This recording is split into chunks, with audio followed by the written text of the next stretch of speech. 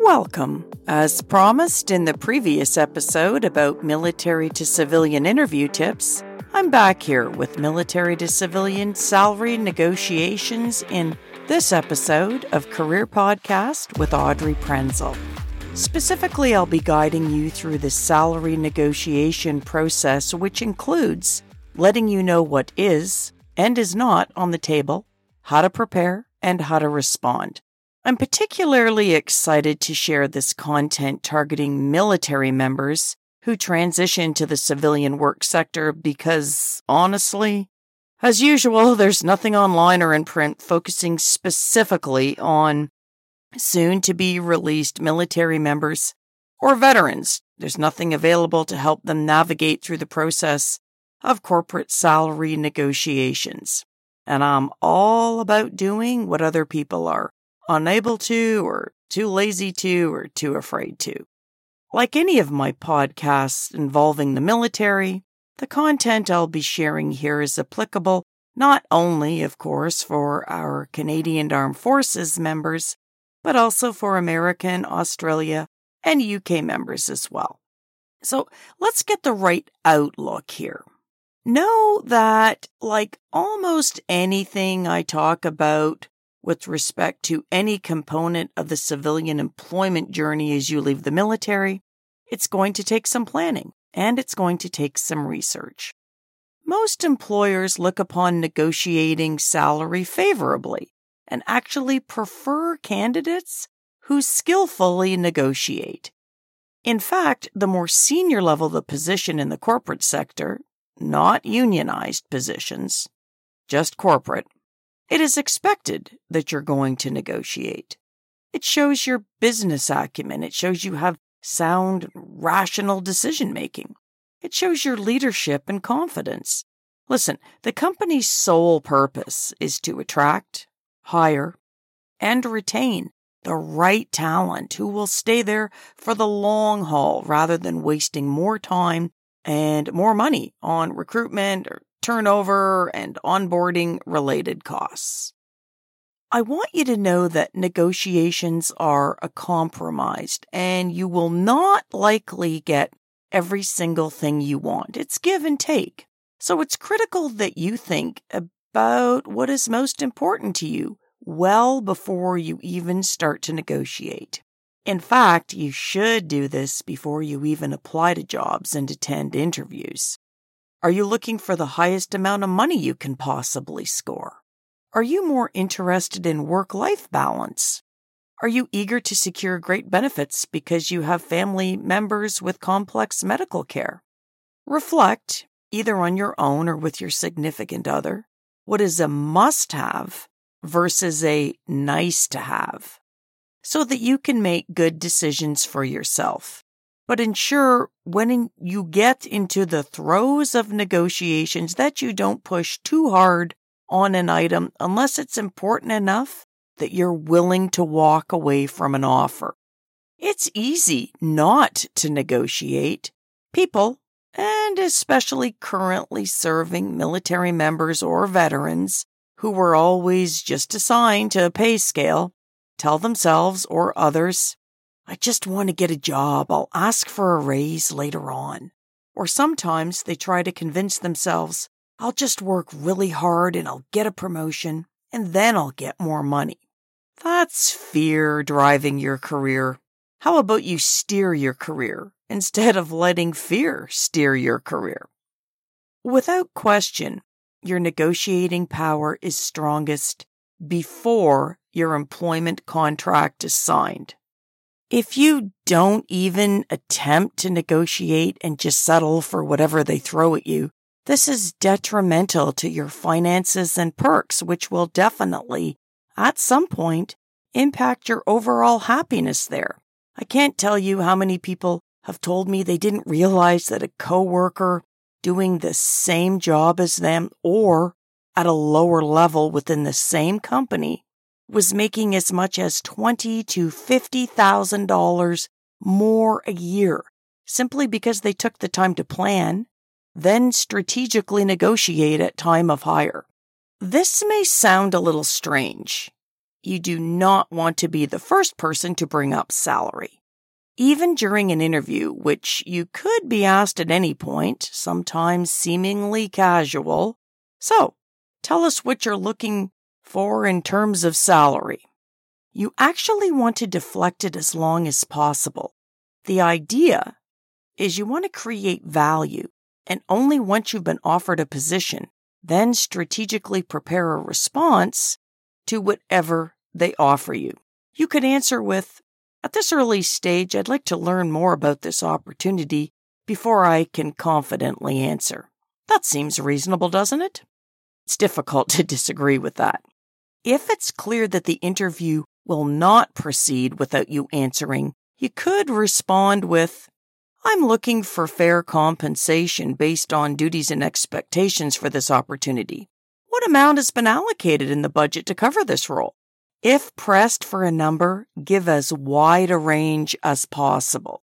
If they ask what you made in the military or what your military pension is, it's none of their business and has no bearing whatsoever regarding what they should pay you. You are under no obligation to tell them, so don't. Let's flip the script here. Knowing your wages in the Canadian Armed Forces are public information and posted online. Sometimes they'll tell you they've looked up your trade or rank and let's say your specialty pay or called spec pay, if applicable. They use this as a salary control tactic. They'll indicate that because they know what you made there, they'll tell you that we will pay you X amount of dollars per year. It could be the same as what you made in the military, or it could be less. If someone's taking the time to do this, it's not going to be more. Here's what they're banking on. Your fear, potentially, and the lack of knowledge. They know you're used to environments where you don't argue. You do what you're told from a supervisor.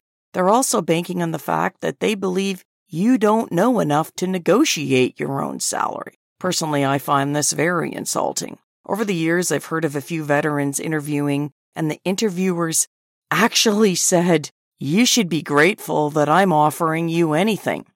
Wow, that's dirty and terrible, to be honest.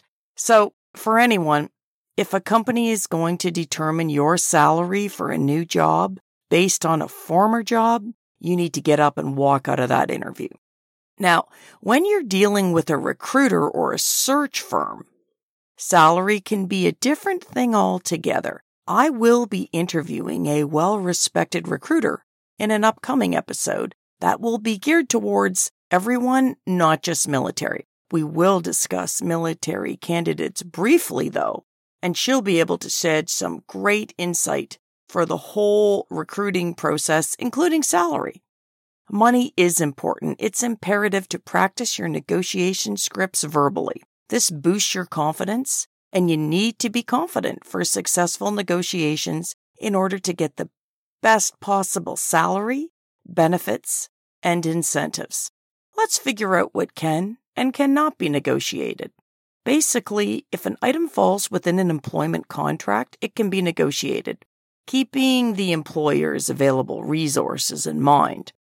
Some employers will be more flexible than others. Salary is only one part of the total compensation that can be negotiated. Some employers are unable to budge much on the salary. However, the more senior the role, the more room there usually is to negotiate. What exactly can be negotiated? Increased vacation time, more personal days, sign-on bonus, pension plans. Why am I including pension plans? You want to ensure that any future pay raise includes an increase in the company's pension contributions. Tuition reimbursement, free professional development courses, RSPs for Canadians or 401k for my American friends, and superannuations or a super for my Aussie listeners matched by employer. Corporate profit sharing. Medical, dental, vision benefits, even the start time when the benefits kick in can be negotiated. Some places, they don't kick in until 6 months. I've encouraged my clients to cut that time in half down to 3 months or from 3 months down to immediately. company-provided cell phone, computer, or tablet, use of company car and gas card, the amount of meal and travel allowance, mileage for on-the-job travel when using your own vehicle, parking passes, childcare costs, moving or relocation expense reimbursement, commission rates, memberships, think golf courses, gyms, art studios, ski resorts, etc. Company discounts for their products or services, flexible schedule, work from home opportunity, spousal or partner outplacement. So in this context, this refers to cover letter and resume development, interview training, and job search assistance for your trailing spouse or partner who accompanies you to your new job in a new location. And still with outplacement, the opportunity for you to access an outplacement service and even a provider of your choice, because rest assured, they are not all created equal, if you are terminated, downsized, or offshored. For those of you working outside of your home country, there are further things to consider, such as benefit coverage for your accompanying spouse or partner and children. There have been cases where benefits coverage stopped at the end of a contract on a Friday, and while the family was about to fly home over the weekend, something happened to a child requiring medical assistance, and they had no benefits. In these cases, it's smart to make sure your benefit coverage lasts until the next business day if you finish your contract on a Friday or a statutory holiday. This sounds pretty grim, but it's all stuff to consider. There have even been cases where somebody was working in another country and they actually died suddenly. The family members were left there with no coverage because all the benefits ceased immediately. They had to relocate and pay their way back home. So consider these types of factors if you are working overseas. Okay, so let's get into the specifics. You've interviewed maybe 1 or 2 times and bingo, you've been presented with a job offer. You want to thank them and express your sincere appreciation and excitement about the opportunity and that you would like some time to review it. Keep in mind, some offers have time limits. They will indicate this, and it should be written in the job offer. Even if you like what you see on the page at a quick glance, do not accept it and sign it right then and there, because you'll lose your negotiating power. You may also want someone else to review it, such as your spouse or an accountant or a lawyer or someone like me. If for some strange reason you do not get the job offer in writing, ask them to write it out for you. Over the 20 plus years I've been doing this, there have only been a few times when the details were verbally shared with the job candidate. Fortunately for those individuals, I had coached them about this possibility, and they asked for all the details to be written down. Strangely enough, though, in one case, the company didn't. So my client, the job candidate, actually wrote it all down himself and had them sign it. From there, he was able to meet with them afterwards and negotiate better perks. Sometimes all that critical information may not be in the job offer. If something is not specified that you would like to know, such as vacation days versus personal days, or whether they pay for professional development initiatives, or do you have to front the money first? Ask right away, but if you don't immediately notice, it's certainly okay to call back and ask for clarification from HR once you're home. You want to do your research. Know what people in your industry, at your level, in that geographic area are making. Reflect about the aspects of the job that are most important to you. Is it going to meet your career goals? Is the pay good enough? Does it align with your personal values and priorities? Does it provide the sort of work-life balance you're looking for? Does it take care of you and your family's healthcare and dental needs? Once you've reviewed the offer, you will like some of it, and other parts you'd like to see changed. This is normal. You want to meet face-to-face with whoever the decision maker is. It could be the CEO, the head of HR, or a department manager. More than likely, this person would have been part of your interview or interviews. You want to address every single item. It's probably best if you just form them into a list. Start with the most important, which is the base salary. Always ask for more than what you actually want. It's easy to come down, but you can't go back up. Let's say you've been offered $105,000 for your new position. Your research tells you that other people in similar roles with competing companies are starting off between $113,000 to $114,000.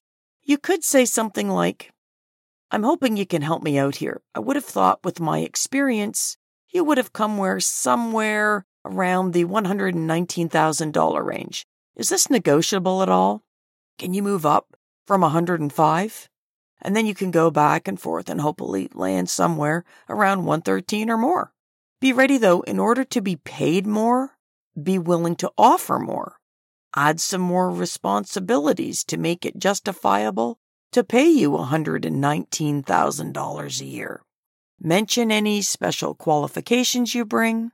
Talk about recent projects that you completed that would bring value to the company. More often than not, this works.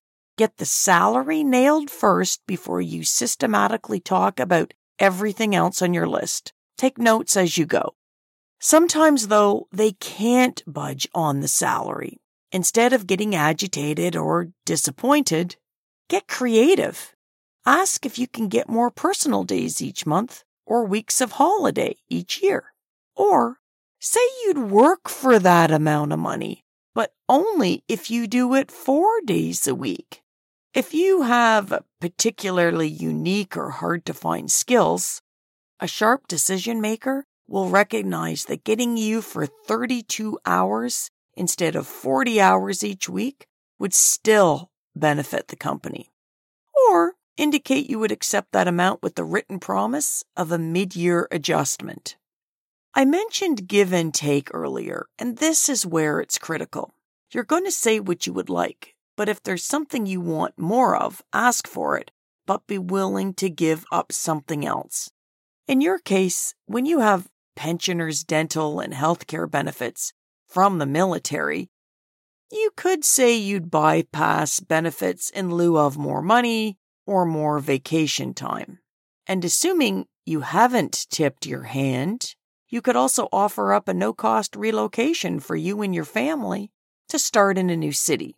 The military in Canada covers this coast to coast, so you might as well make this benefit work for you and earn more money or get some other perk with the company.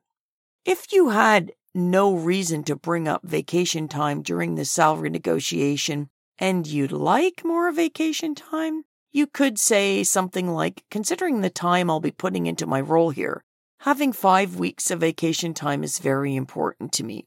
Do you have any flexibility in that area?